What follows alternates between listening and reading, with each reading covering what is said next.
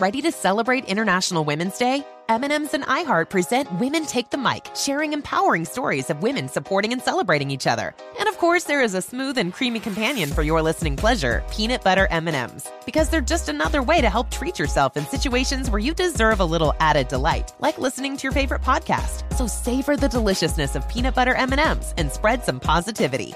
From breaking glass ceilings to dominating in sports and entertainment, women truly are unstoppable. Infinity presents a new chapter in luxury, the premiere of the all-new 2025 Infinity QX80, live March 20th from the Edge at Hudson Yards in New York City, featuring a performance by John Batiste. The all-new 2025 Infinity QX80 is an SUV designed to help every passenger feel just right. Be the first to see it March 20th at 7 p.m. Eastern, only on iHeartRadio's YouTube channel. Save the date at new-QX80.com. Don't miss it. 2025 QX80 coming this summer. Bring spring color inside this season with Behr Premium Plus paint, starting at just $28.98 a gallon at the Home Depot. Add a pop of blue to your kitchen with the Behr exclusive color Arrowhead Lake, or a splash of Amazon Jungle to your living room. Bring a cool breeze to your bathroom with Sea Glass, or accent your bedroom with sunrise-inspired colors like Coral Cloud and Dark Crimson. Let your creativity bloom this spring with Behr Premium Plus paint starting at just $28.98 a gallon at the Home Depot. How doers get more done. On the Bechdel cast, the questions asked if movies have women in them. Are all their discussions just boyfriends and husbands, or do they have individualism? The patriarchy's effing vast. Start changing it with the Bechdel cast. Hey, Caitlin. Hey, Jamie. So we're about to graduate from high school, right? And I'm trying to like plan the next phase. Can I just like pitch you what my idea is and then let me know what your plans are? Please. Okay, my plans are to graduate from high school, move to Europe, marry Alfred Molina, and then die. What are your plans? I was thinking I would just like accept my fate as a vampire slayer and kill a bunch of vampires because... Wow, you're not like other girls. I know. Or are you? I am exactly like other girls. Isn't that wild that becomes the central question of the movie? Welcome to the Bechdel cast. My name's Jamie Loftus. My name is Caitlin Durante, and this is our show in which we examine movies through an intersectional feminist lens using the Bechdel test simply as a jumping off point. Now, Jamie. Yes. Whatever is the Bechdel test? Well, I'll tell you, we told Alfred Molina this, so it's good that we're all like my future husband. Alfred Molina, who famously hates men's rights activists, as he said on our show.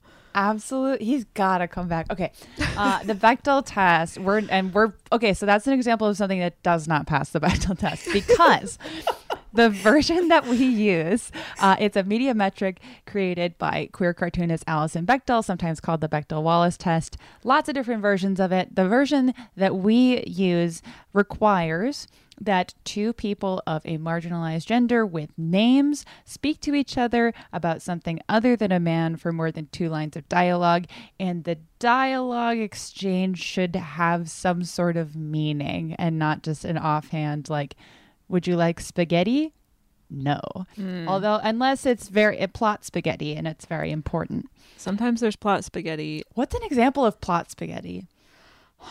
Oh, actually, maybe in another vampire movie, which the name of it is escaping me right now, but it's the one that Kiefer Sutherland is in, not Donald Sutherland. What the hell movie am I thinking of? The Lost Boys? The Lost Boys. Are you talking about The Lost Boys? Yes. Sorry to jump in already. No, please. I was like... The Lost Boys. There's plot spaghetti in that movie? I've never seen it. Well, I wouldn't call it plot spaghetti necessarily, or it might not even be spaghetti, but there's a scene where there's like some noodle dish and then they're like feeding it to humans and then they're like, just kidding, it's worms or something. Iconic. And then they use their vampire powers to turn the spaghetti into worms. I might be completely You remember that, but you didn't remember the name of the movie? I have like no recollection of that in that movie. Look. It's been a minute though. My brain works in mysterious ways. Move over, mom spaghetti, plot spaghetti has entered the chat. Well, I'm glad that we got that. I think that was a perfect way to introduce our guest. Absolutely. Yes. Let's get her in the mix. She is the Senior Vice President of Development at Crypt TV. She is a co-executive producer on Peacock's The Girl in the Woods. It's Jasmine Johnson. It's me. Hello. Hi. Welcome. Thank you guys for having me. Oh, thanks for being here. I'm always psyched to talk about Buffy the Vampire Slayer, the movie. Yes. In particular.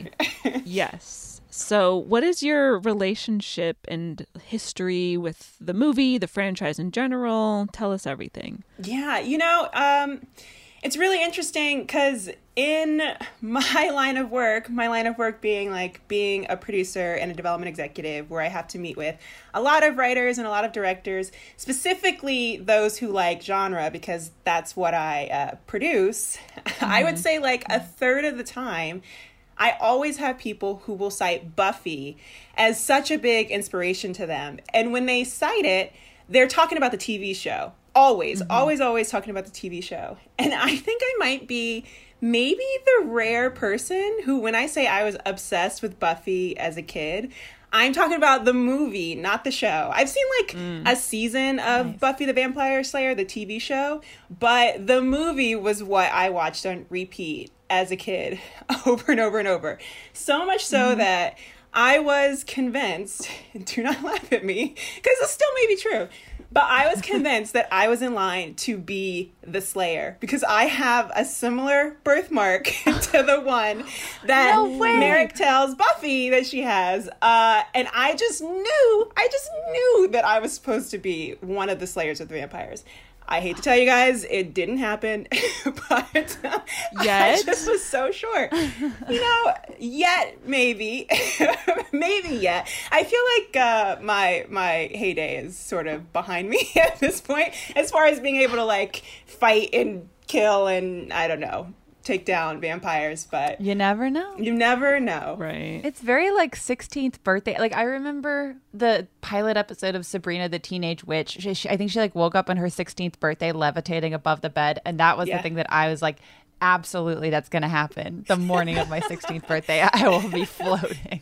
I just really want the show or movie that's about like you turn 40 and then realize you have magical monster slaying powers. I mean, I guess I could, maybe that's the next thing that I want to be responsible for making. Oh, that is such a good idea. That would actually be amazing. Yeah. Because everything is like 16, 17, 18. But like, what happens when you're like me and I'm 33 and I have no powers to look forward to coming into? It kind of sucks a little bit. It's pretty ageist, the fact that, like so much media, I mean, in general, revolves around young people, like 30 and younger, and it's like, what about the people? I feel like I come of age every 5 years. Like I have another coming of age like every few years, and I'm like, what coming of age thing am I gonna have when I'm 50? Like that should be a story. For sure.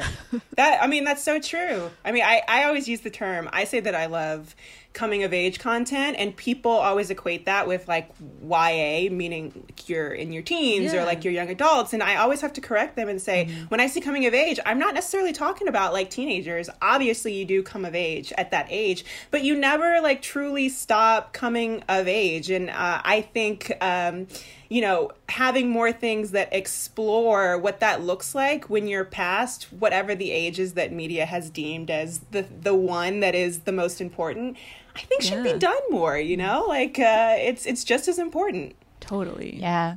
Oh. I think we just got a pitch together in the space of And hey, I heard that you're a development executive, so I am. Anyway, that's all to say.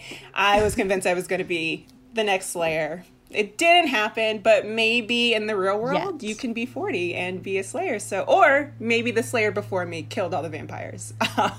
One of those that could be possible. Hard to say.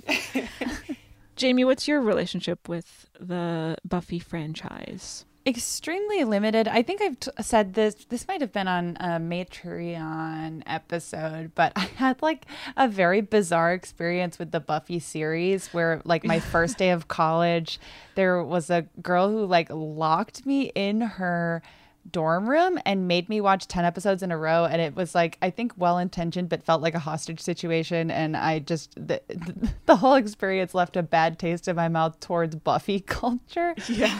So because it was just like I was like, God, what a stressful thing to happen on your first day of. Anyways, so I have very limited experience with it. I thought it was interesting going into preparing for this episode, only knowing like the impression I had was that fans of Buffy the TV series hate this movie. And I was curious. I was like, I wonder why. Like, I've definitely seen 10 episodes of Buffy under duress, so I get that the tone of the show. But I you know, it's dated in a lot of aspects, but I really thought the movie was perfectly fine, and everyone was being a baby about it. Like, it's very different from the show. Mm-hmm. But if there's anything that Caitlin and I were texting about this before we started recording. If there's anything that we've learned on this show in the past month, because we also covered Alien Resurrection, another Whedon script, it's that Joss Whedon loves to have a tantrum when he doesn't have complete creative control over something. And he'll like shit talk anything that he didn't have a million, which is like whatever, that bears out in his personal behavior too. But like anytime he doesn't have complete creative control, he's like, that was the worst thing that ever happened, and pee pee poo poo. And it's like, dude, the movie is like pretty good. I really enjoyed it. So it's fun. It's fun. Caitlin, what's your history with Buffy? So I am admittedly a fan of the show, although I have not engaged with it in many years. I binged all, is it 7 seasons? Oh, wow. Somewhere around like 2012, I want to say. I watched it with my best friend JT, who was always a big fan of the show. Then I watched a little bit of the spinoff show Angel. I read some of the comics. At some point, I think after I saw the series, I went and watched the movie. I don't remember if I watched the movie before or after. I think it was after the series, which probably explains why I didn't like it as much as the series, because I was like, oh, this is different and blah, blah, blah. Right. And then going back and rewatching the movie for this episode, I was like, oh, I was hard on the movie back then. It's not as bad as I thought. Or it's not even like bad at all. Although I would say the third act gets a little... It's kind of messy at the end. Yeah. It gets a little flimsy. I could have stood to have maybe like a more epic, less weirdly sexually charged thing. I was just like, dude, Pee-wee is a vampire who like jumps on the hood of a car. I was like, yeah. How can people dislike this movie? It's fun. I want that. Yeah. So yeah, I was too hard on the movie the first time I saw it. I generally enjoyed it watching it back this time to prep for the episode, and that's my general history with Buffy. Oh yeah. Should we dive into the recap of the movie? Let's do it. And Jasmine, feel free to jump in, whatever. Yes. Okay. So we open on a quick scene in the Dark Ages. We see a young woman fighting some vampires, and we get some voiceover about vampires and vampire slayers. Then we cut to 1990s Southern California, the Light Ages. Very funny. We meet Buffy, played by Christy Swanson, who is doing a cheer routine with her fellow cheerleaders.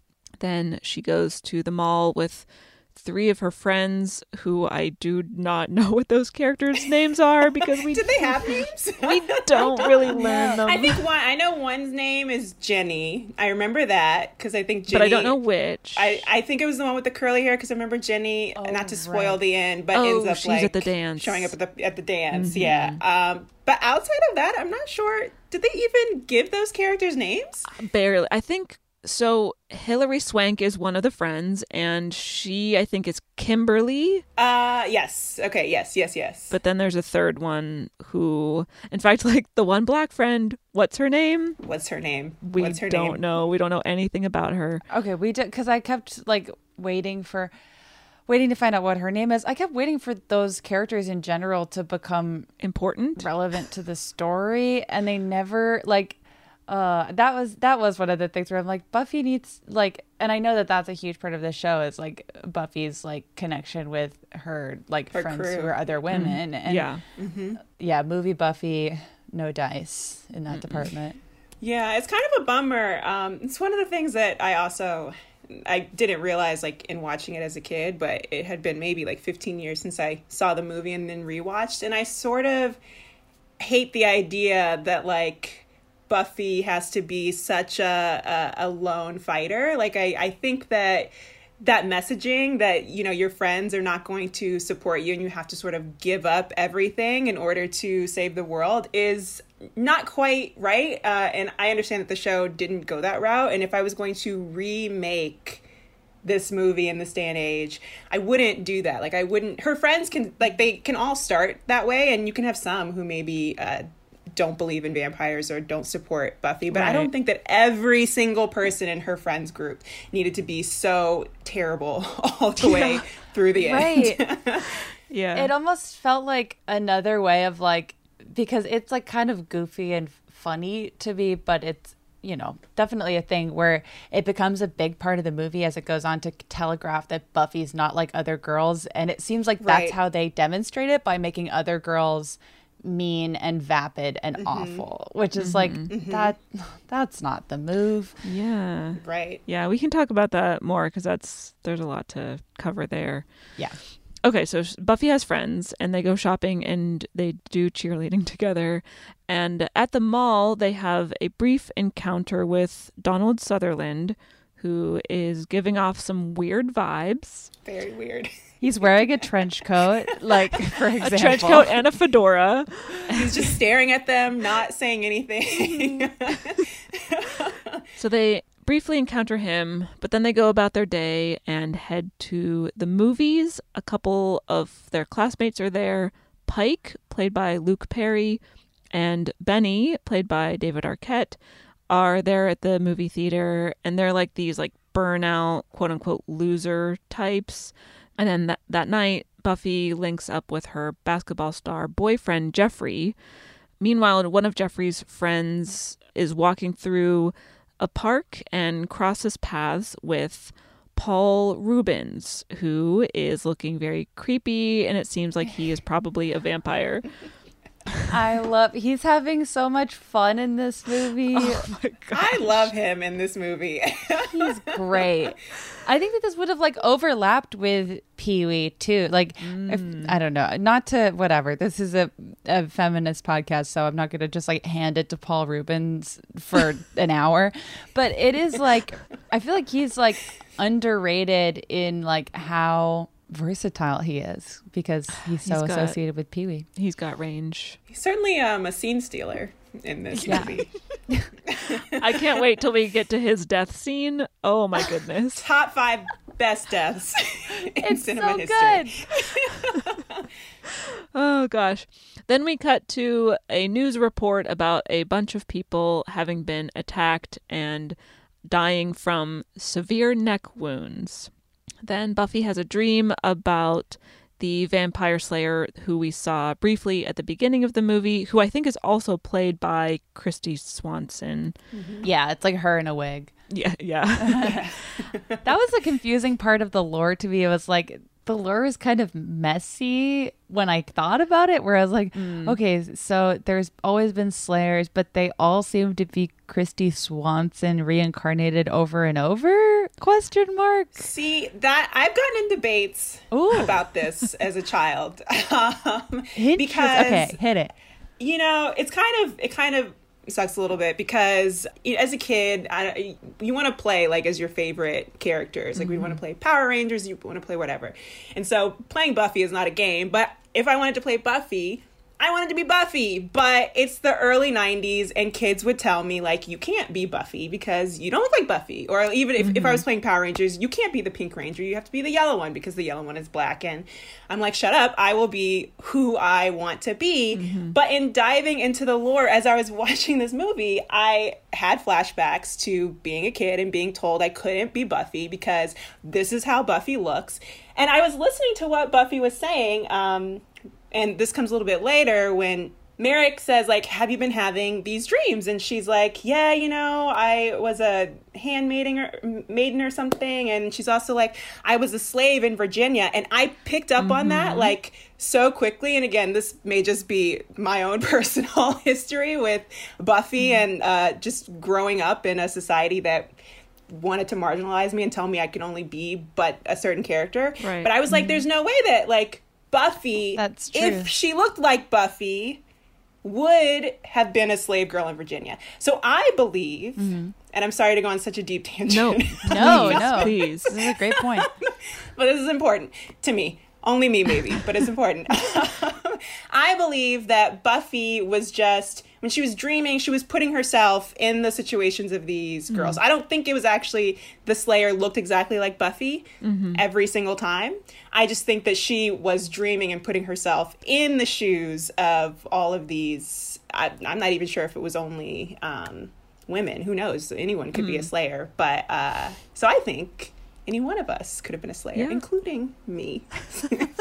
Hell yeah. No, that's a very good point, though. Yeah, and that makes sense that, like, she would just insert herself into her own dreams. But yeah. No, that's a really good point. I hadn't thought about that sequence in context of, because the only other one you see is her in a wig. That totally makes sense. Yeah. Yeah, because in the show you see, like, Slayers of bygone days, and if I'm remembering correctly, there's one who is like a Slayer in the 1970s who is a black woman in the show who, like, pops up now and then throughout the series. So Cool. The Slayer is not just Christy Swanson or Sarah Michelle Gellar.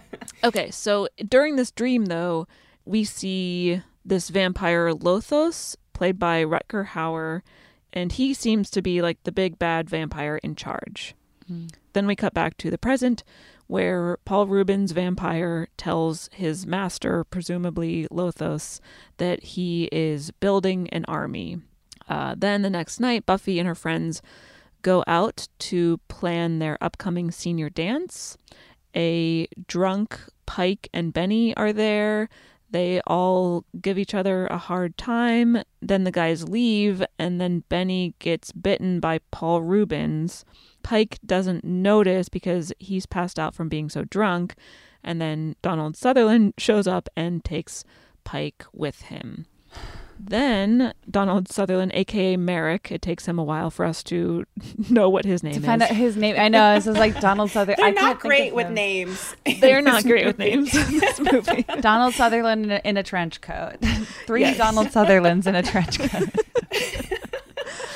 So he is Merrick. He pays a visit to Buffy and tells her that her birthright, her, like, destiny, is to be a vampire slayer and that he is her watcher. And she's like, what are you even talking about?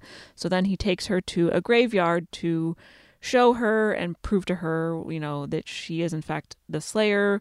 A couple vampires come out of the graves and Buffy is able to kill them with relative ease. She seems to be a natural at this. Then we cut back to Pike and Benny. Benny shows up and he is a vampire now.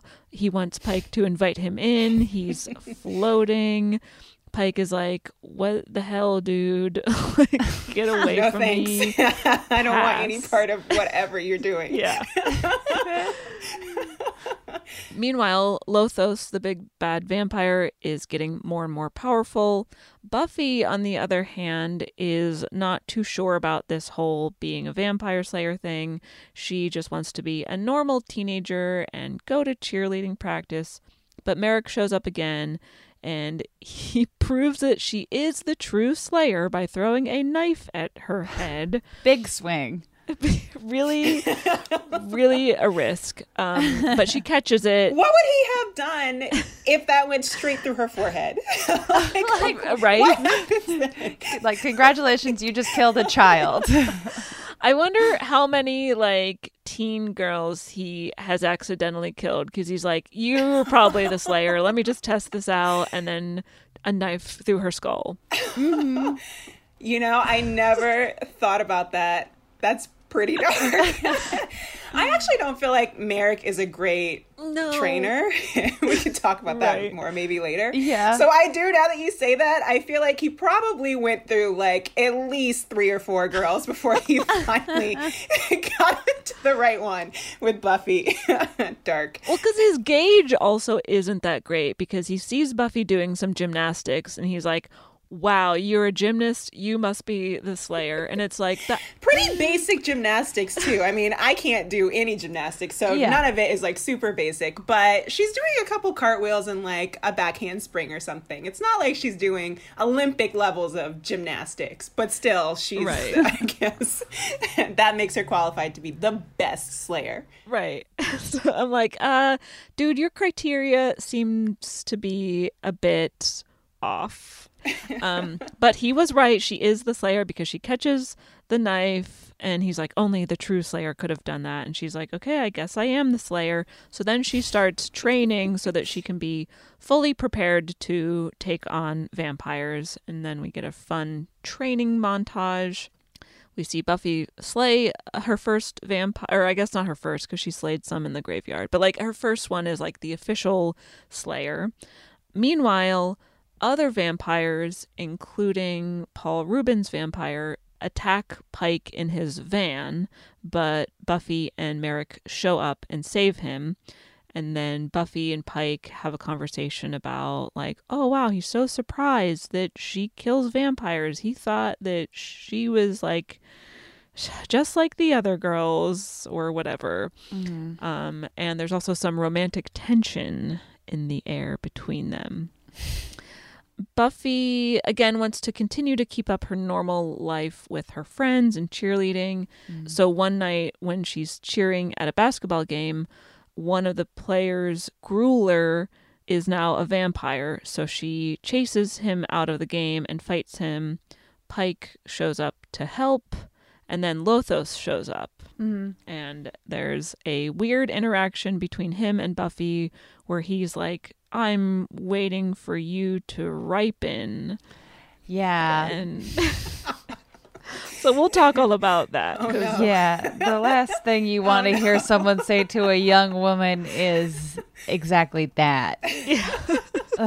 So gross. Or a young person at all. Like, yes. It's just like, yikes. Get away. And then Lothos kills Merrick. Very easily, by the way. Barely tries. It is. Every time Lothos is on screen, I'm just like, what is happening? What is he doing? Why is anyone reacting the way they're reacting? I find it all very confusing. But he kills Merrick and then just leaves. So Buffy is still safe. She's sad over the death of Merrick. She also just feels in way over her head. And then she and Pike have an argument because she's like, I can't handle this. I just want to go to the senior dance. And he's like, oh, well, I thought you wanted to do important things like kill vampires. And then he drives off on his motorcycle. So then Buffy goes to the senior dance. Her boyfriend Jeffrey dumps her there, which is like, who cares? Fuck that right, guy. We're like, Buffy barely cares because she's like, oh yeah, here's the other guy that I was sort of already dating. Yes, because Pike shows up after all, and then he and Buffy kiss. But then a bunch of vampires invade the dance, and Buffy fights them. Then she heads off to face Lothos. She gets there, she kills Paul Rubens, where again his death scene is just I would say tonally inconsistent with the other things that are happening in this moment in the movie. What? Very long and drawn out, extremely campy, but I wouldn't want it any other way. Can't have it any other way. Yeah. So then Lothos is about to bite Buffy, but then she fights back, she gets away, she returns to the dance where her classmates have killed a bunch of vampires, and then Lothos bursts in again, and Buffy finally kills him, and then she and Pike ride off on his motorcycle. That's the end of the movie. Let's take a quick break, and then we'll come right back. Tired of spills and stains on your sofa? Wash away your worries with Anabay. Anabay, the only sofa that's machine washable inside and out, where designer quality meets budget-friendly prices. That's right, sofas from only $639. Anabay brings you a no-risk experience with pet-friendly, stain-resistant, and changeable slipcovers made with performance fabric, cloud-like comfort with high-resilience foam, and hypoallergenic featherless down that needs no fluffing. Their steel frame ensures longevity, and you can rearrange the modular pieces anytime. And here's the cherry on top, up to 60% off site-wide. It's backed by a 30-day satisfaction guarantee, so if you're not absolutely in love, send it back for a full refund. No return shipping or restocking fees. Every penny back. Join the revolution of easy, clean, stylish living with up to 60% off at anabay.com. That's ANABEI.com. Offers are subject to change and certain restrictions may apply. Witness the dawning of a new era in automotive luxury with a reveal unlike any other as Infiniti presents a new chapter in luxury, the premiere of the all-new 2025 Infiniti QX80. Join us March 20th live from the Edge at Hudson Yards in New York City, featuring an unforgettable performance by Grammy and Academy Award-winning singer, songwriter, and composer, Jon Batiste. The all-new Infiniti QX80 is unlike any luxury SUV you've ever seen. Smart enough to anticipate your needs, even before you do. Every line, curve, and detail was thoughtfully crafted, so everything for every passenger feels just right. Don't miss it. Mark your calendars and be the first to see it March 20th at 7 p.m. Eastern, only on iHeartRadio's YouTube channel. Save the date at new-QX80.com. 2025 QX80 coming this summer. Are you ready to share some joy and celebrate International Women's Day? M&M's has partnered with iHeart for Women Take the Mic, treating you to the most uplifting and empowering stories of women supporting and celebrating each other. And of course, there is a smooth and creamy companion for your listening pleasure, peanut butter M&Ms, because they're just another way to help treat yourself in situations where you deserve a little added delight, like listening to your favorite podcast. So grab a handful of that creamy deliciousness. Kick back and spread some positivity into the world. From smashing glass ceilings to breaking records in sports, on stages, and at the box office, women are crushing it in every way imaginable. And with peanut butter M&Ms by your side, relax and keep listening to Women Take the Mic podcasts as you dance your way through inspiring stories, share laughs, and savor the deliciousness of peanut butter M&Ms and the unstoppable force of women. Happy International Women's Day. And we are back. All right. Where shall we begin? Jasmine, is there anywhere in particular that, was there anything that stood out to you on this rewatch that you want to talk about in particular? Maybe too much for me to be able to center my brain around where to start. So why don't you guys pick something, and I'm sure I will have a lot to say on the topic. I just wanted to start with a little bit of context on the movie and get through kind of the Joss Whedon of it all. Because I'm always trying to get in and out there because I feel like we've been talking about him too much on the show recently, and I'm sick of it.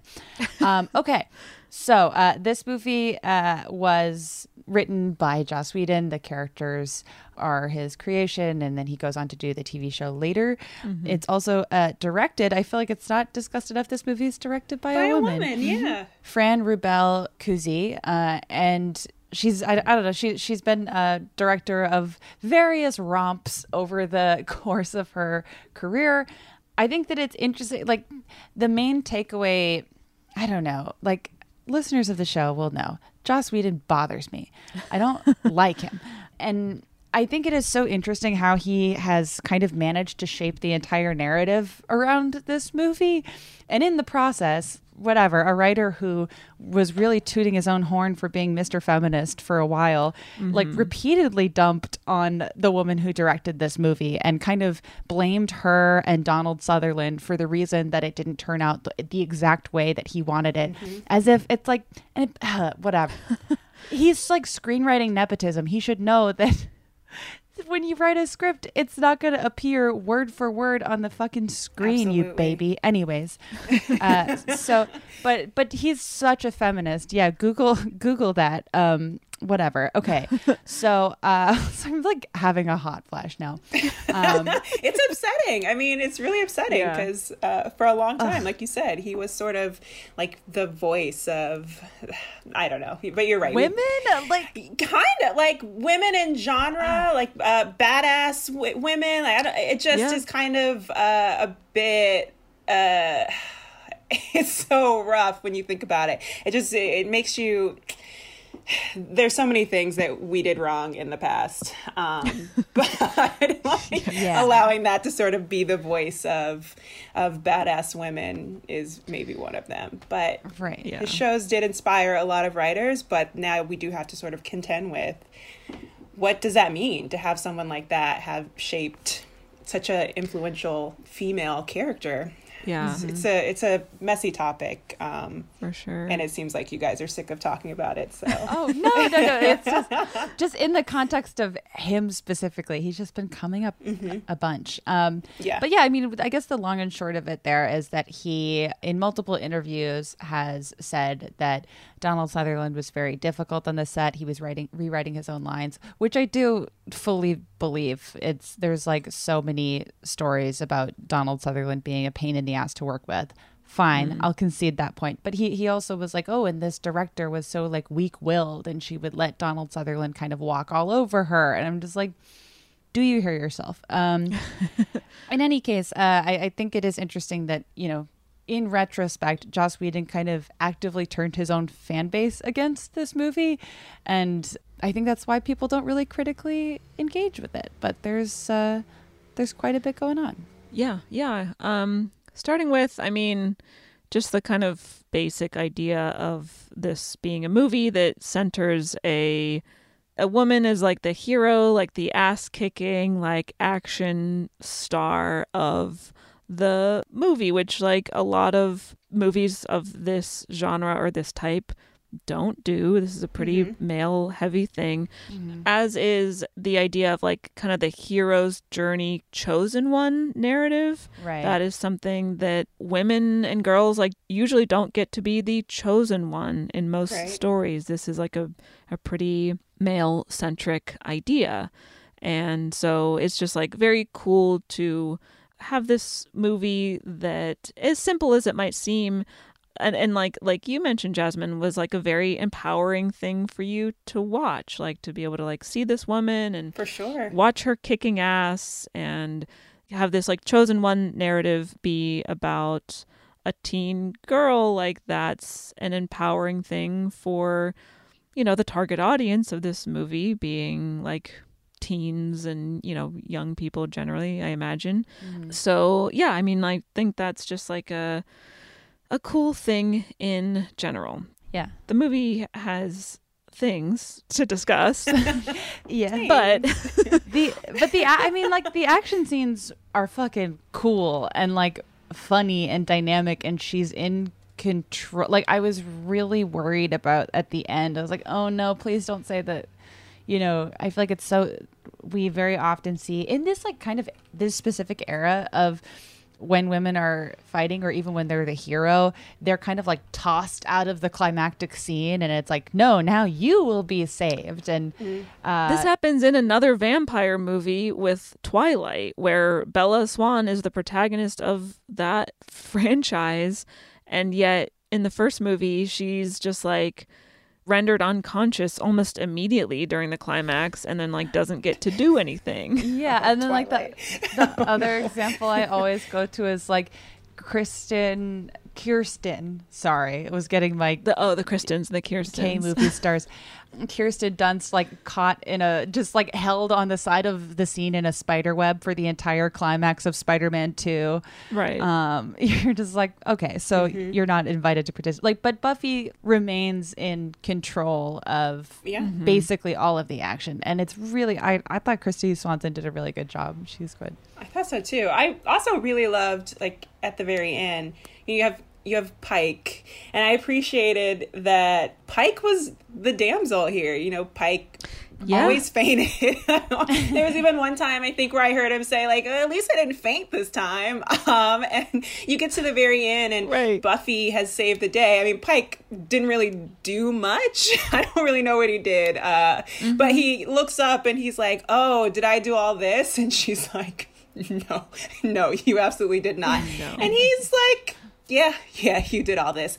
And it is totally fine with that. I never felt like he felt like his masculinity was threatened in any way. Not that it should have been, but this is the early 90s we're talking about. Right. Yeah. And I just really think that, like, as a young girl watching this, I didn't realize this obviously at the time, but I internalized a lot of the good. There's some rough stuff, we'll talk about that, but a lot of the good things, the main thing being watching this woman, like, really, like you said, take ownership, kick butt, and, like, come out and on top. And she's the one. No one else does this but her. She saves the world, basically. I think was really informative, especially now as I'm getting into making, being able to, like, help make my own content, the kind of things that I value and the kinds of stuff that I want to make. I really do think that if I think about it, I can trace it back to a very early on, like, watching and loving Buffy as a kid. You just never know, like, what someone's going to watch and how it's going to influence them, which is why I think that it's really important, like, what we put out there, what we put on our screens. Because you just don't know. Yeah.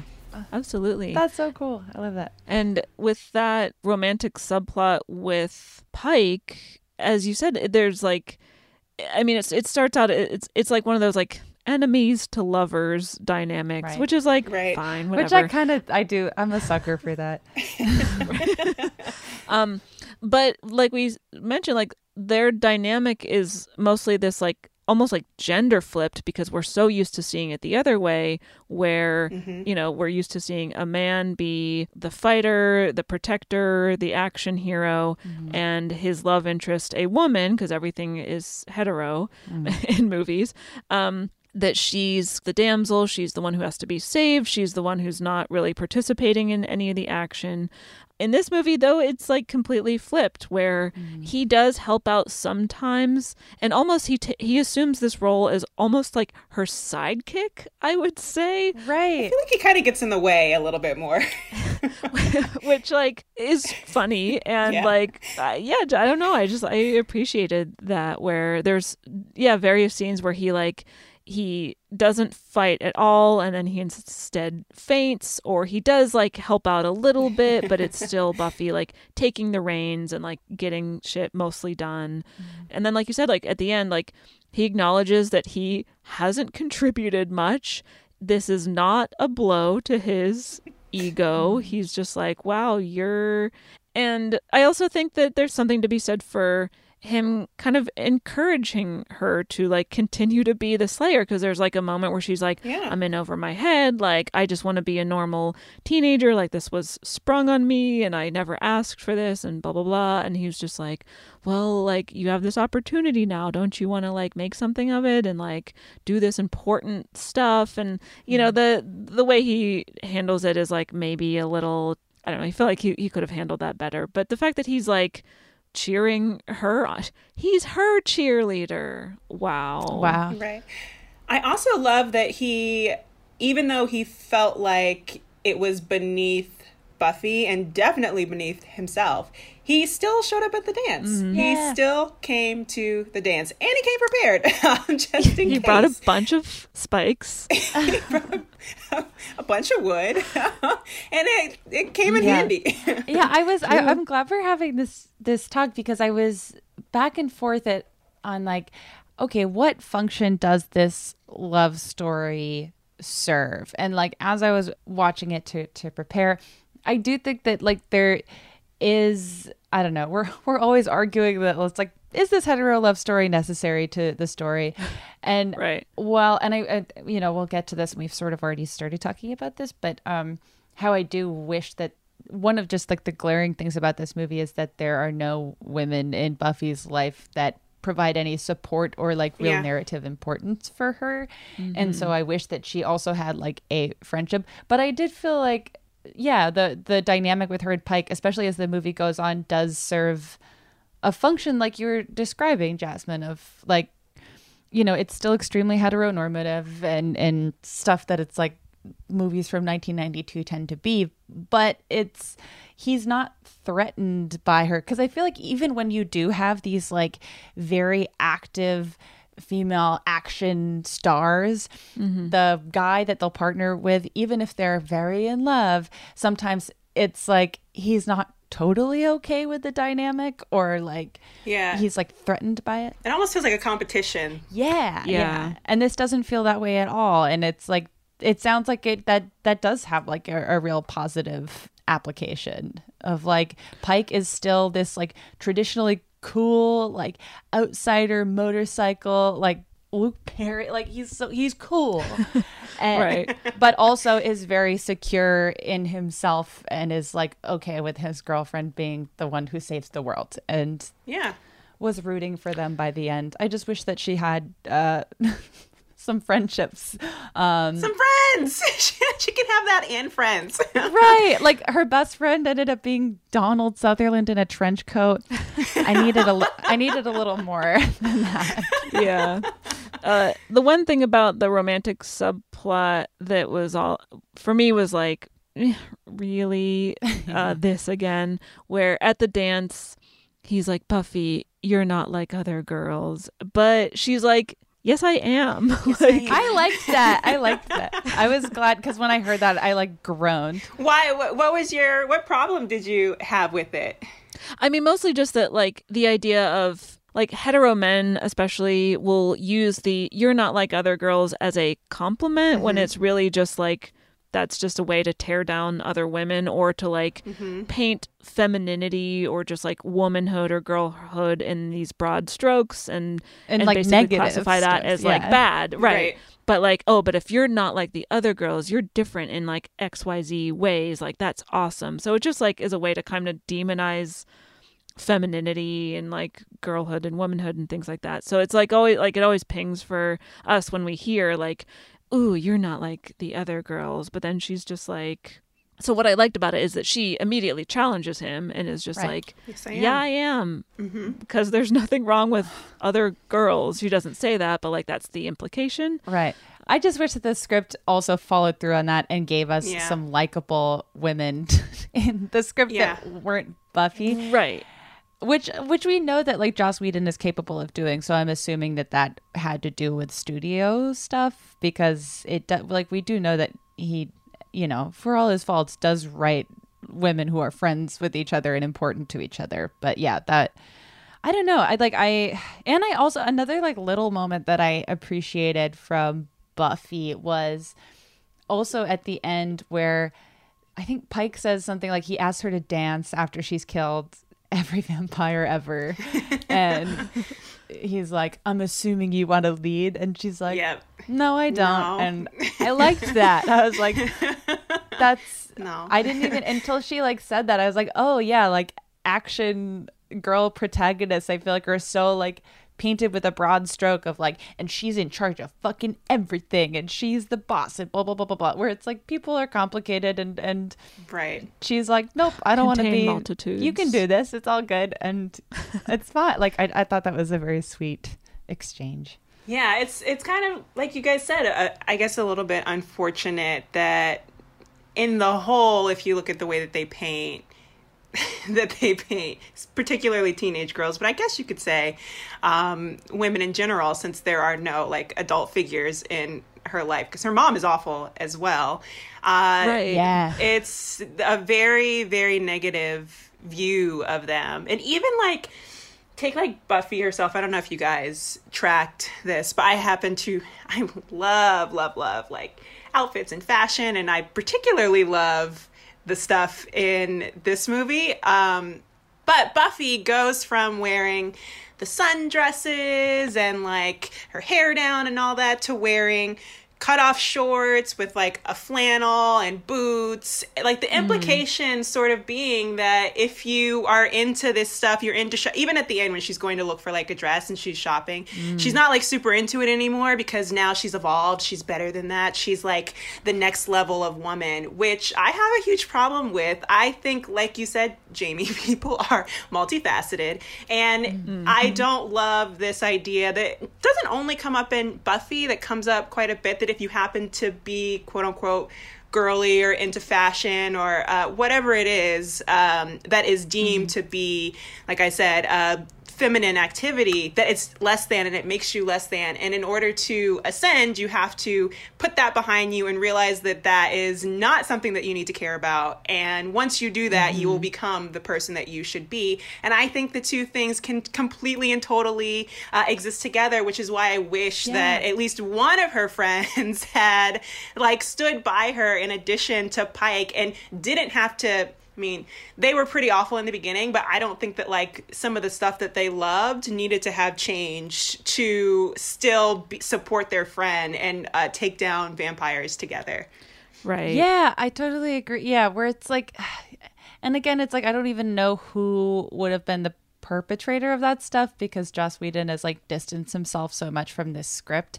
So who knows? But yeah, it does seem to like, in a way that feels very 90s, but I feel like does still happen sometimes in media, like demonize whatever, a more traditional form of femininity and make it seem like, oh, this is an inherently weak and vapid way to live and feel, where it's like, that is so like, there's no gray area there and there needs to be gray area, especially because, I don't know, even like style wise, I was like, I want Buffy's costumes from the beginning, not the end.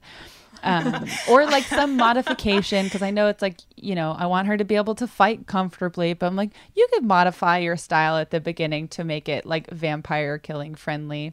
Sure. I liked all of the outfits. I liked Buffy in the beginning and the end. Then all of her outfits for the training montage too. I really liked that training montage. Me too. Right. But the movie does like subscribe to this idea that like Buffy is the one good female character in this story, and all the other women, because they like quote unquote like feminine things that the movie deems to be like vapid, like shopping and like wearing dresses and caring about going to a dance and like all that stuff, all the other women in the movie equals bad.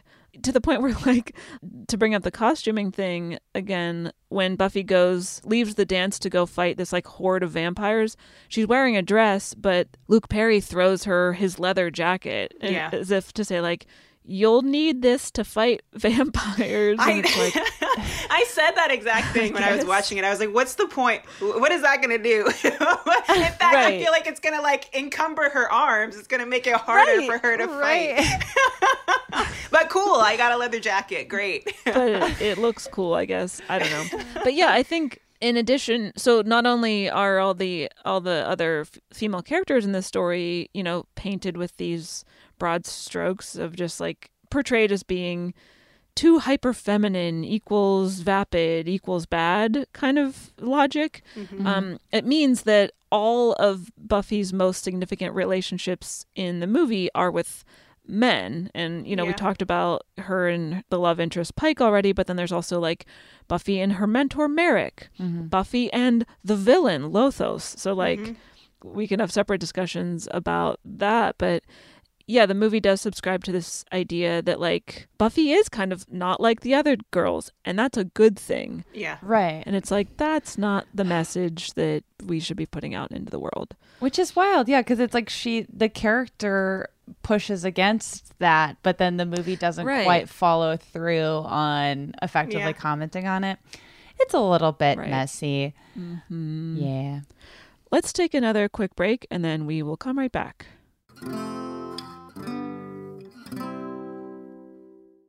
Tired of spills and stains on your sofa? Wash away your worries with Anabei. Anabay, the only sofa that's machine washable inside and out, where designer quality meets budget-friendly prices. That's right, sofas from only $639. Anabay brings you a no-risk experience with pet-friendly, stain-resistant, and changeable slipcovers made with performance fabric, cloud-like comfort with high-resilience foam, and hypoallergenic featherless down that needs no fluffing.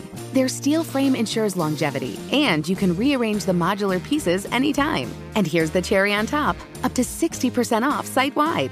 It's backed by a 30-day satisfaction guarantee, so if you're not absolutely in love, send it back for a full refund. No return shipping or restocking fees. Every penny back. Join the revolution of easy, clean, stylish living with up to 60% off at anabay.com. That's ANABEI.com. Offers are subject to change and certain restrictions may apply. Witness the dawning of a new era in automotive luxury with a reveal unlike any other as Infiniti presents a new chapter in luxury, the premiere of the all-new 2025 Infiniti QX80. Join us March 20th live from the Edge at Hudson Yards in New York City, featuring an unforgettable performance by Grammy and Academy Award-winning singer, songwriter, and composer, Jon Batiste. The all-new Infiniti QX80 is unlike any luxury SUV you've ever seen. Smart enough to anticipate your needs, even before you do. Every line, curve, and detail was thoughtfully crafted, so everything for every passenger feels just right. Don't miss it. Mark your calendars and be the first to see it March 20th at 7 p.m. Eastern, only on iHeartRadio's YouTube channel. Save the date at new-QX80.com. 2025 QX80 coming this summer. Are you ready to share some joy and celebrate International Women's Day? M&M's has partnered with iHeart for Women Take the Mic, treating you to the most uplifting and empowering stories of women supporting and celebrating each other. And of course, there is a smooth and creamy companion for your listening pleasure, peanut butter M&M's, because they're just another way to help treat yourself in situations where you deserve a little added delight, like listening to your favorite podcast. So grab a handful of that creamy deliciousness. Kick back and spread some positivity into the world. From smashing glass ceilings to breaking records in sports, on stages, and at the box office, women are crushing it in every way imaginable. And with peanut butter M&Ms by your side, relax and keep listening to Women Take the Mic podcasts as you dance your way through inspiring stories, share laughs, and savor the deliciousness of peanut butter M&Ms and the unstoppable force of women. Happy International Women's Day. And we're back. Should we talk about Buffy and Merrick? Sure. Wait, why not? I mean, he like also starts out being like, wow, I've never met such a like vacuous and vapid slayer. I can't believe I'm stuck with you right now. But then she's constantly challenging him, and it gets to a point where they actually develop a bond and mutual trust. And at one point she's like, what do you even do, sir? Like, I'm out here putting my neck on the line.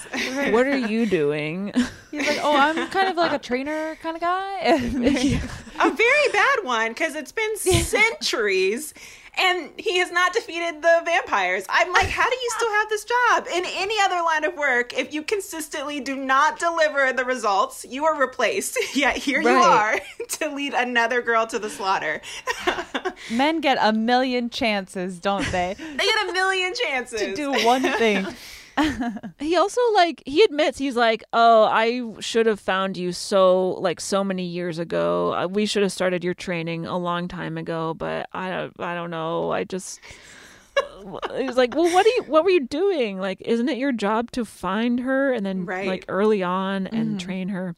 So it's also such a a blasé sort of thing to say, considering this is Buffy's life, her life. She's putting her life on the line.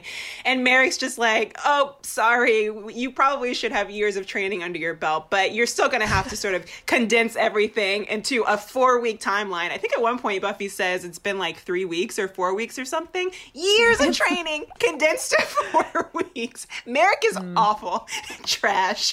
He's bad at his job. I felt like And I feel like Buffy did so much of the like emotional lifting in that. Like she like whatever, she's like, oh, you made a joke. Like she kind of like brings out a lighter side of him. But it's like, yeah, he put her in an impossible situation. That was like for sure. And she pulls it off. Like I don't know. I thought that montage cracked me up because she's wearing the same outfit at the beginning and end of the montage. Mm-hmm. So I guess that she just happened to be wearing the same outfit exactly 3 weeks later, which is like true to like clothes, but was confusing movie wise. So like what? It seems like no time has passed because he's always wearing the same trench coat. So you're like, what day is it?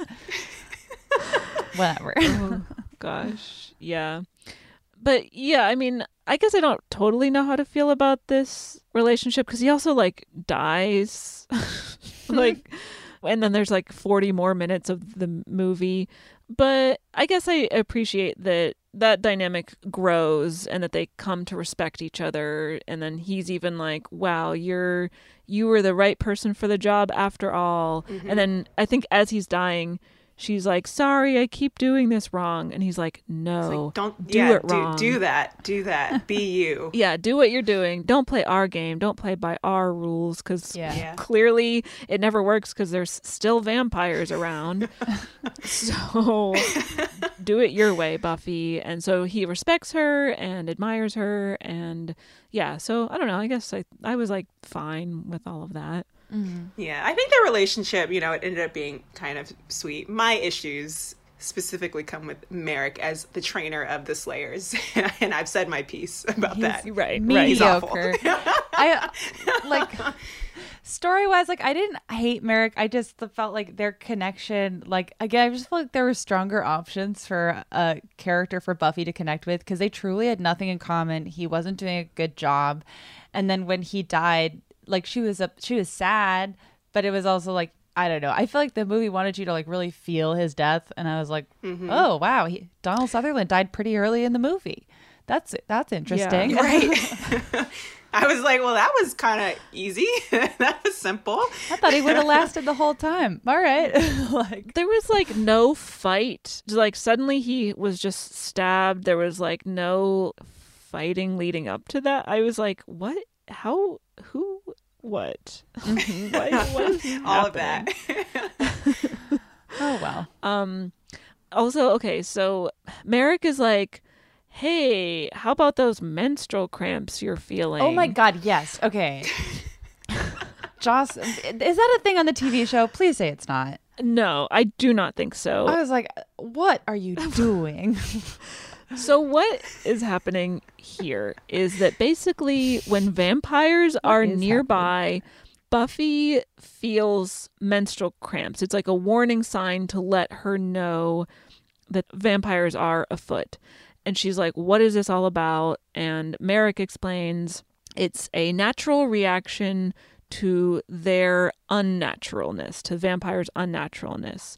So basically, I know that like Joss Whedon does not consider this movie to be canon, but if you're looking at like this movie and the show, the lore seems to be that the vampire slayer is always a cis woman. Right. So at least with this movie, with this like world building thing of menstrual cramps equals vampires are nearby, the logic is that like if you're a slayer, you're a woman, and being a woman means you have a womb and that you're a menstruating person, and that's natural.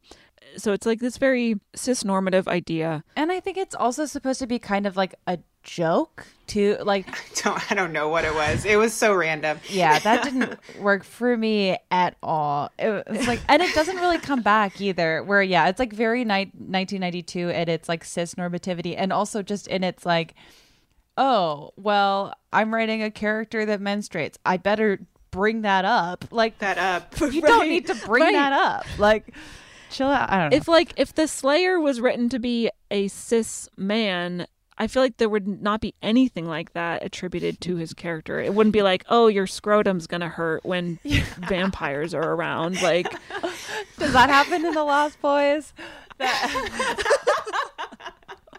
Caitlin remembers the movie better than both of us. So. That is, I don't believe. Yeah, like what are you? what? It was so weird. Yeah, I found that to be very, very bizarre. Yeah. It was. Yeah. 1992 really was what 1992ing there. It was really having a 1992. Okay, so the other like major relationship or like whatever dynamic there is between Buffy and another character in this movie is with her and Lothos. And I'm going to need some help understanding what? I don't know if we can help you there. I don't know if there's any help. That was I have no words. Yeah. Here's my spiel about it. So what appears to be happening is what feels like a very sexually charged hero/villain dynamic that feels extremely gendered because, again, I don't think it would be written that way if the hero was a man, but because it's a teen girl, this weird like heterosexual dynamic gets introduced, which is especially creepy because she's a teenager and Lothos is played by a much older actor, and also the character's like is 500 like years many old. hundreds of years old. Right. Yeah. I feel like this happens in other movies where the protagonist is a girl or a woman and the villain is a man. I thought immediately of Labyrinth with like Jennifer Connelly and David Bowie and like that weird like dance they have together. Yeah. But there are all these scenes where like Buffy has a dream where she gets into bed with Lothos and he embraces her. There's that scene where like the first time they come in face-to-face contact, Lothos is like, "Oh, I'm ready for you to ripen," because like it seems like he doesn't want to fight her so much as like have this weird like seduction sex, like he's like fetishizing the idea that she's a slayer. Yeah, which feels very like vampire culture as well, of like this old creepy guy trying to like engage with a teenage girl, and that's kind of like canon to this genre in a way that I was kind of hoping that the movie was going to comment on, because this movie does a lot of things that vampire movies don't usually do, but that was something that felt kind of bizarrely very much in place. Yeah. I didn't understand like logistically what the heck was going on. Like the first time that Buffy has an actual showdown with Lothos and she sees him and is mesmerized. Is that what's happening? I don't know. I'm like, stab him, and she can't. She's not really moving. She's looking at him. She's coming closer, and like you said, there's this weird sexually charged energy. I didn't quite understand what was happening. All I kept shouting was, "What are you doing? Stab him with your wooden stake Kill thingy!" Him. And he kept saying like, "We're drawn to each other," and it was just like all very weird. And the movie could very much so exist and should have existed without that. And I don't know, even from a story perspective, I actually think it undermines the logic of what was going on, because I have no clue like why that was happening. Yeah, exactly. And if like they insist on that happening in the movie because like vampires, I mean like vampire lore is very much that like they're seducers, they like draw people in with they glamour people. So like if that's a thing that needs to be established as part of like the world building, and it just isn't. So it gets really confusing to the point where we're wondering, Buffy, why aren't you killing him? Like, why aren't you trying to fight him? Because it seems like in her character, because she is so like, one of the things I like about her is she's so self-assured against people that, against people who are giving her shit. Like she rejects Donald Sutherland in a trench coat several times. Is like, fuck off. Like she's like very confidently rejecting the call to adventure. She's like, fuck you. Like maybe you don't like that I want to like graduate high school, move to Europe, marry Christian Slater and die. Iconic line. She's like, but that's what I want. So like, leave me like alone. And then there's that amazing thing where her like shitty boyfriend's friend slaps her butt and then she like slams him to the ground. It's like, this is a girl who like is not afraid to fight back when someone's fucking with her. And so it does feel like out of like I don't know. Yeah, that didn't feel fully realized because it's like we've seen her give so many people shit. Yeah, it's not consistent. Yeah, so I was just so confused by that. But then, like, based on some weird thing that Merrick had said where he's like, listen to the music, and when the music stops, and then he, like, blah, dies. But then, like, the music has stopped in that scene with her and Lothos, and then she's like, oh my God, I knew it all along. Music. And we're like, what are you? I'm like, did you forget to have a scene here? I never quite understood like what she realized. I never got it. No. I was like, Okay. Confusing. As long as she understood what it was that was her next move, because I certainly didn't understand. I mean, I think it is important for the audience to make it clear to the audience what that's all about. But whatever it is, fair enough. She then kind of like snaps out of it, and then she finally starts to fight back. And then, lands the killing blow in the next scene and, defeats him finally. But there's so much of like that dynamic where he's like being uber creepy and like uber predatory, which again, this is what vampires do. But there's nothing to establish what is exactly happening, what Lothos wants, why he wants to seduce the Slayer rather than kill her since she is an immediate threat to him. Yeah. Or why she's responding to it in the way that she is, that it's just like, right. Just feels like very weirdly like gendered and sexualized in a way that like just made no sense to me. Absolutely none. Yeah. Okay, I'm glad we're all in agreement there. Yeah. Does anyone have any other stuff they wanted to talk about for this one? Just a couple quick things. One, this is another teen movie that ends with a big dance. I don't think it matters here. That's a staple. Yeah. It is a staple. I'm just pointing it out. I'm not saying That's not gender. That detail. That's, I love a dance. You hate that detail, you said? I just more notice it as a very consistent trope. Mm-hmm. I love it. Sometimes I'm annoyed by it, depending on kind of what happens or what the implications of the dance. Because sometimes it's like, well, a movie starring a teen girl has to end in some big romantic thing. Because girls like romance and love stories and glamorous balls where she hetero kisses her one true love. And then other times I'm like, the high schools have dances, so it makes sense that like you'd have the big third act at like a significant social event kind of thing. It didn't bother me because I felt like that like brought together Buffy's two worlds so cleanly. Whereas like she was on the dance planning committee. Yeah. Those are where her previous friends were. I felt like in this movie kind of uniquely, because sometimes you're just truly at a dance because it just feels like, well, this is where teen movies end. But in this movie, I did feel like it was justified in like bringing her worlds together. That is fair. Right. It was also like you said, Jamie, weaved throughout. You start at the beginning where she's like fully, they're in one of the second or third scenes we see with Buffy and her friends. They're trying to figure out what the theme should be, and they settle on environmentalism and that was kind of funny, bugs or something. I don't know. Yeah, they're like, we hate bugs. So that's the our theme platform. of the dance. Let's get rid of the ozone layer. It was like weaved in, and like Jamie said, it was I felt like it was a nice little having the two worlds come together.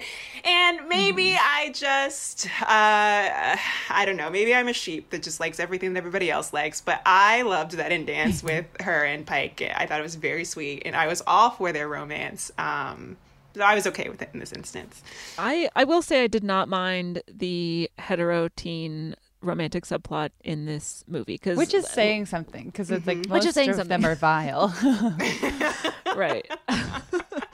But I think the way that we already talked about it, but it's the way it was handled I appreciated. Yeah. Another thing I appreciated was the fight choreography, where we've talked about this a lot, where a lot of movies with a woman as the action hero doing fighting often has like very gendered and sexualized fight choreography. We talk about that vagina slam, the pussy slam move.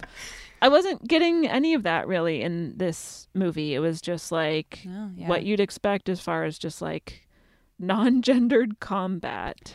And I also really liked that the fight choreography like wove in what Buffy was already really good at. Like she's a very gymnastic fighter. Like it's cool. Right. I don't know. Yeah.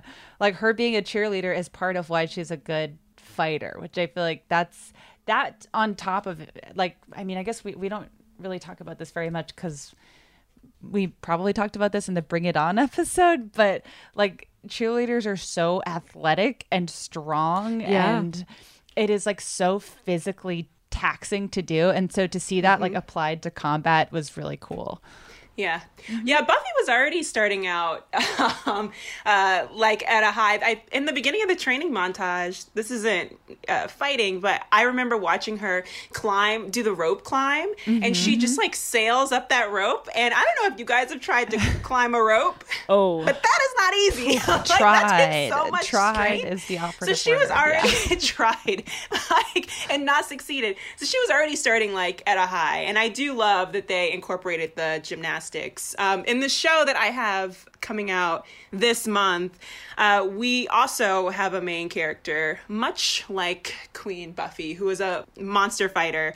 And we had a lot of conversations about, like, what does it look like? What do those fight scenes look like? Because you mentioned this being non-gendered fighting style, but I do think that when we were talking about our own character, there are differences between the ways that people fight, especially depending on who your opponent is going to be, and you want to make sure that you're utilizing what you would actually, as the person, how you would actually fight. And so a lot of times you'll see that people don't take that into consideration, especially when it comes to female characters, like what are the ways that they are going to approach a fight versus like a male character. And one of the things that I love about Buffy, like you said, is they were using what she would already have considered as her strength, which is her gymnastics. So it's nice that they took the time to think about that and really incorporate that into the style. And it's cool to watch, you know. I love watching her flip around and stuff. Yeah, I guess the better way to frame it is that her fight choreography didn't seem sexualized in the way that a lot of like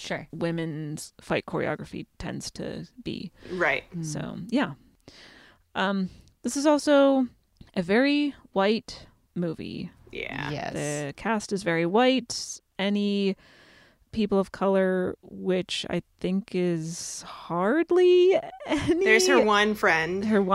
Right. Who we might not even know the name of. I think she has 2 lines in the whole thing. Hardly says anything. Yeah, so any people of color are relegated to like secondary or tertiary, like background characters who we learn nothing about. You know, every major character is white. Yeah. Which is, you know, I already went on a whole spiel about how, you know, growing up, like wanting to play certain characters and not having any that.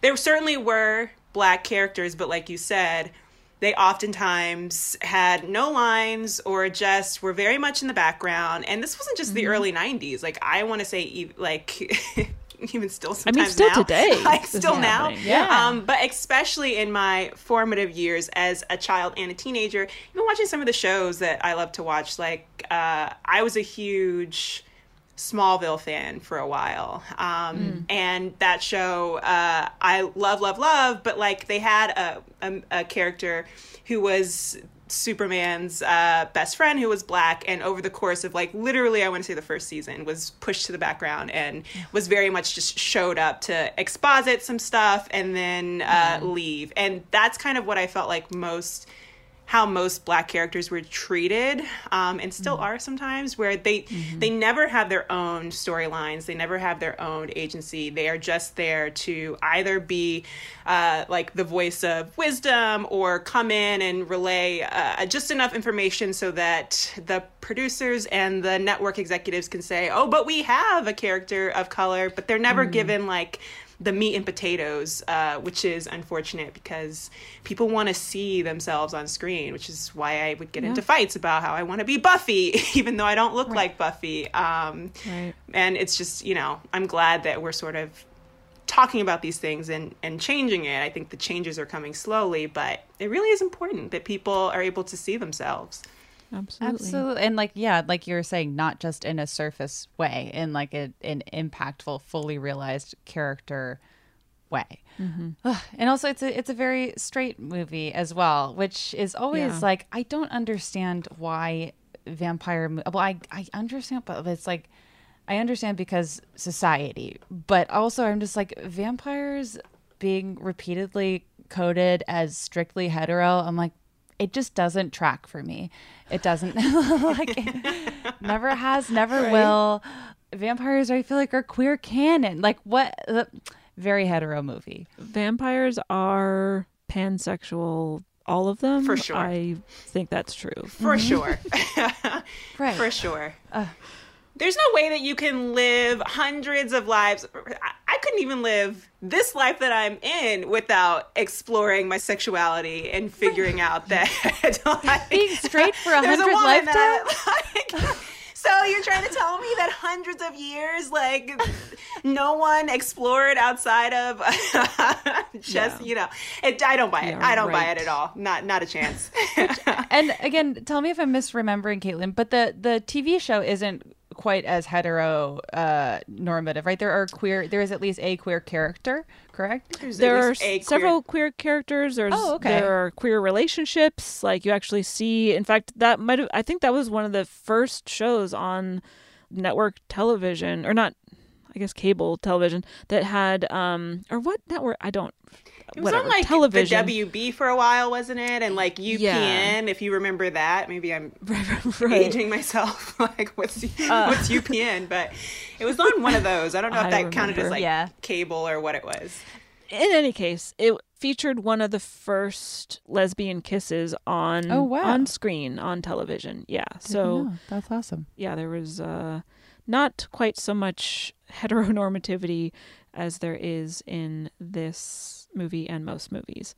Feels worth mentioning that, especially toward the beginning of the movie, Buffy and her friends make different jokes that are like at the expense of the unhoused population, or they don't, there's some like xenophobic remarks that are made and things like that. But I think that's done to show who Buffy used to be, or like what her friend group is like. These, again, kind of like self-centered, sort of like rich elitist types. Right. But, you know, there's still like jokes made at the expense of unhoused people and stuff. So, you know, feels pretty 90s. Yeah. It does feel very 90s. Also, Ben Affleck is in this movie. I know. For like 5 seconds. For like 2 seconds. And I actually read somewhere, just in casual Googling of this movie, which one does.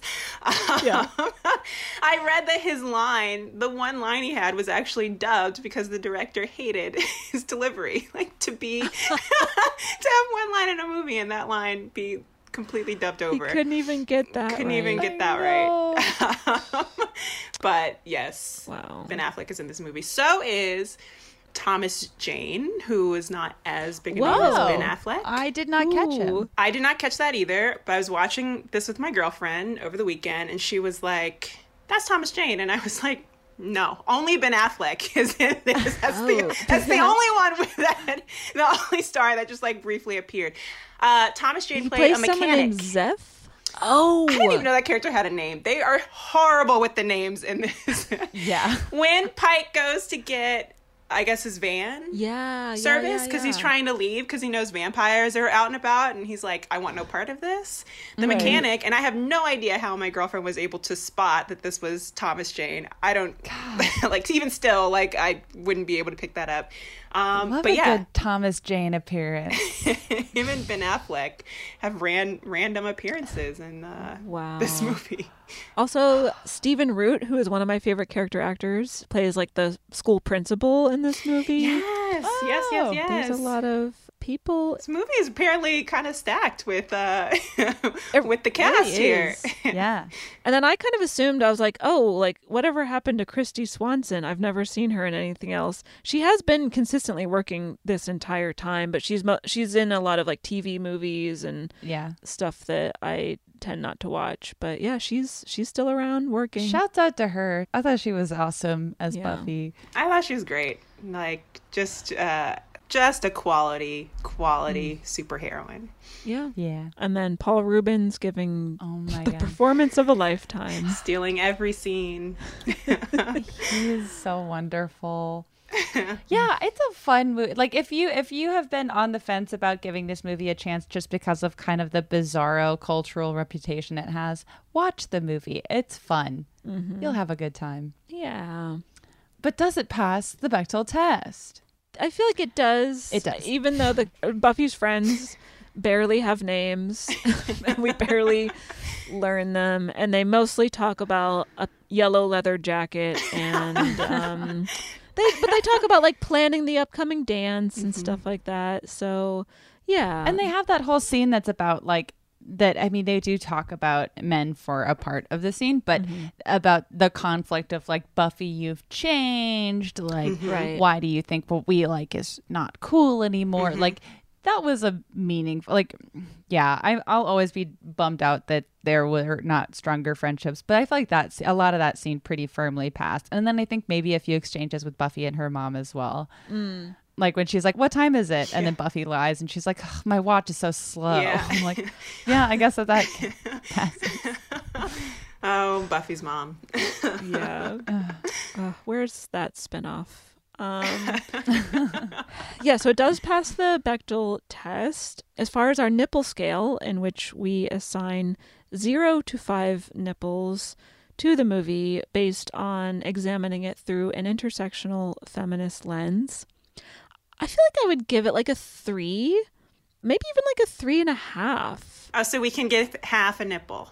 Yeah, we give quarter nipples sometimes. Decimal to your heart's content. I think we've given pi nipples before, 3.14. I see. We've given negative nipples before, inverted. Yeah. Yeah, the nipple score spectrum is fluid. I think I'll give it 3.5. Maybe that's too generous, but especially for like an early 90s movie, because oh my gosh, comparing this to other early 90s movies in any genre, really, like things were not great.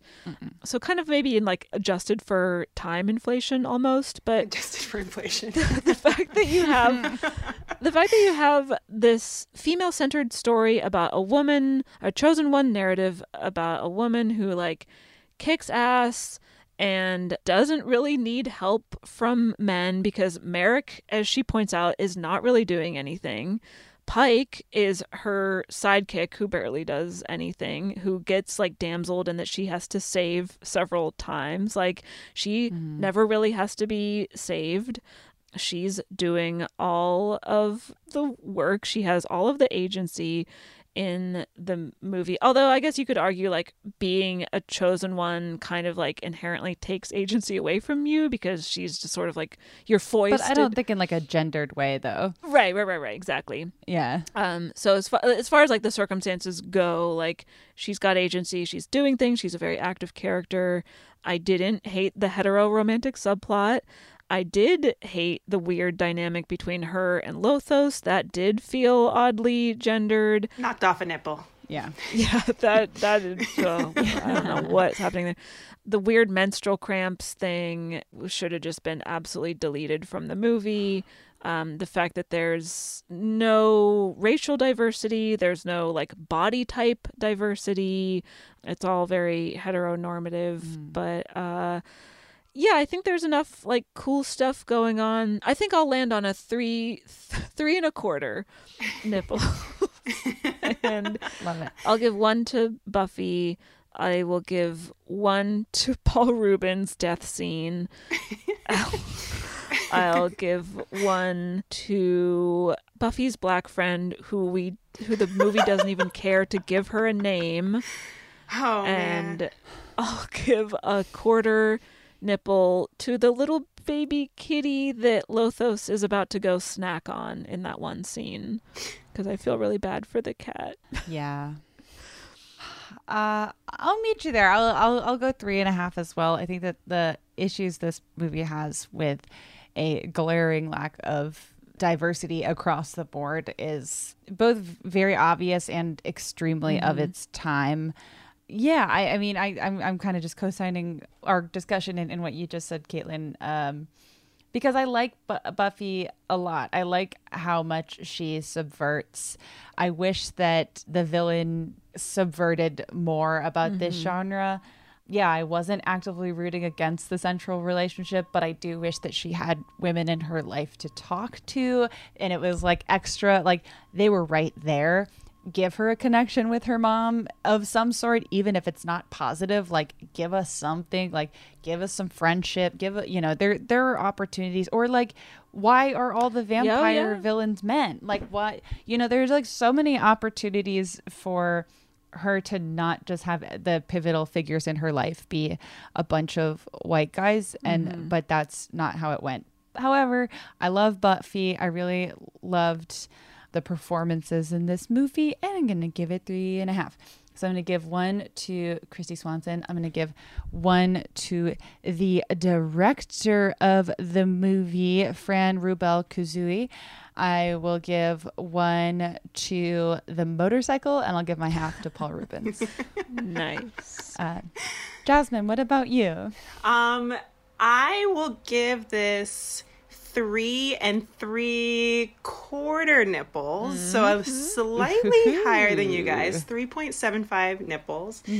3/4 of those nipples goes exclusively to the scene where the friend grabs Buffy's butt and she flips him over and slams him against the locker, because that is the proper response to when that happens. So good. I mean, you guys have already touched on the things here. I agree with everything that you said. I will focus mostly on the positive here, because like I said, this had like such a positive influence on me, and seeing a character like Buffy, especially growing up as a child of the 90s and a teen of the early thousands, you just never saw, I shouldn't say never, but mostly did not see women portrayed in this way.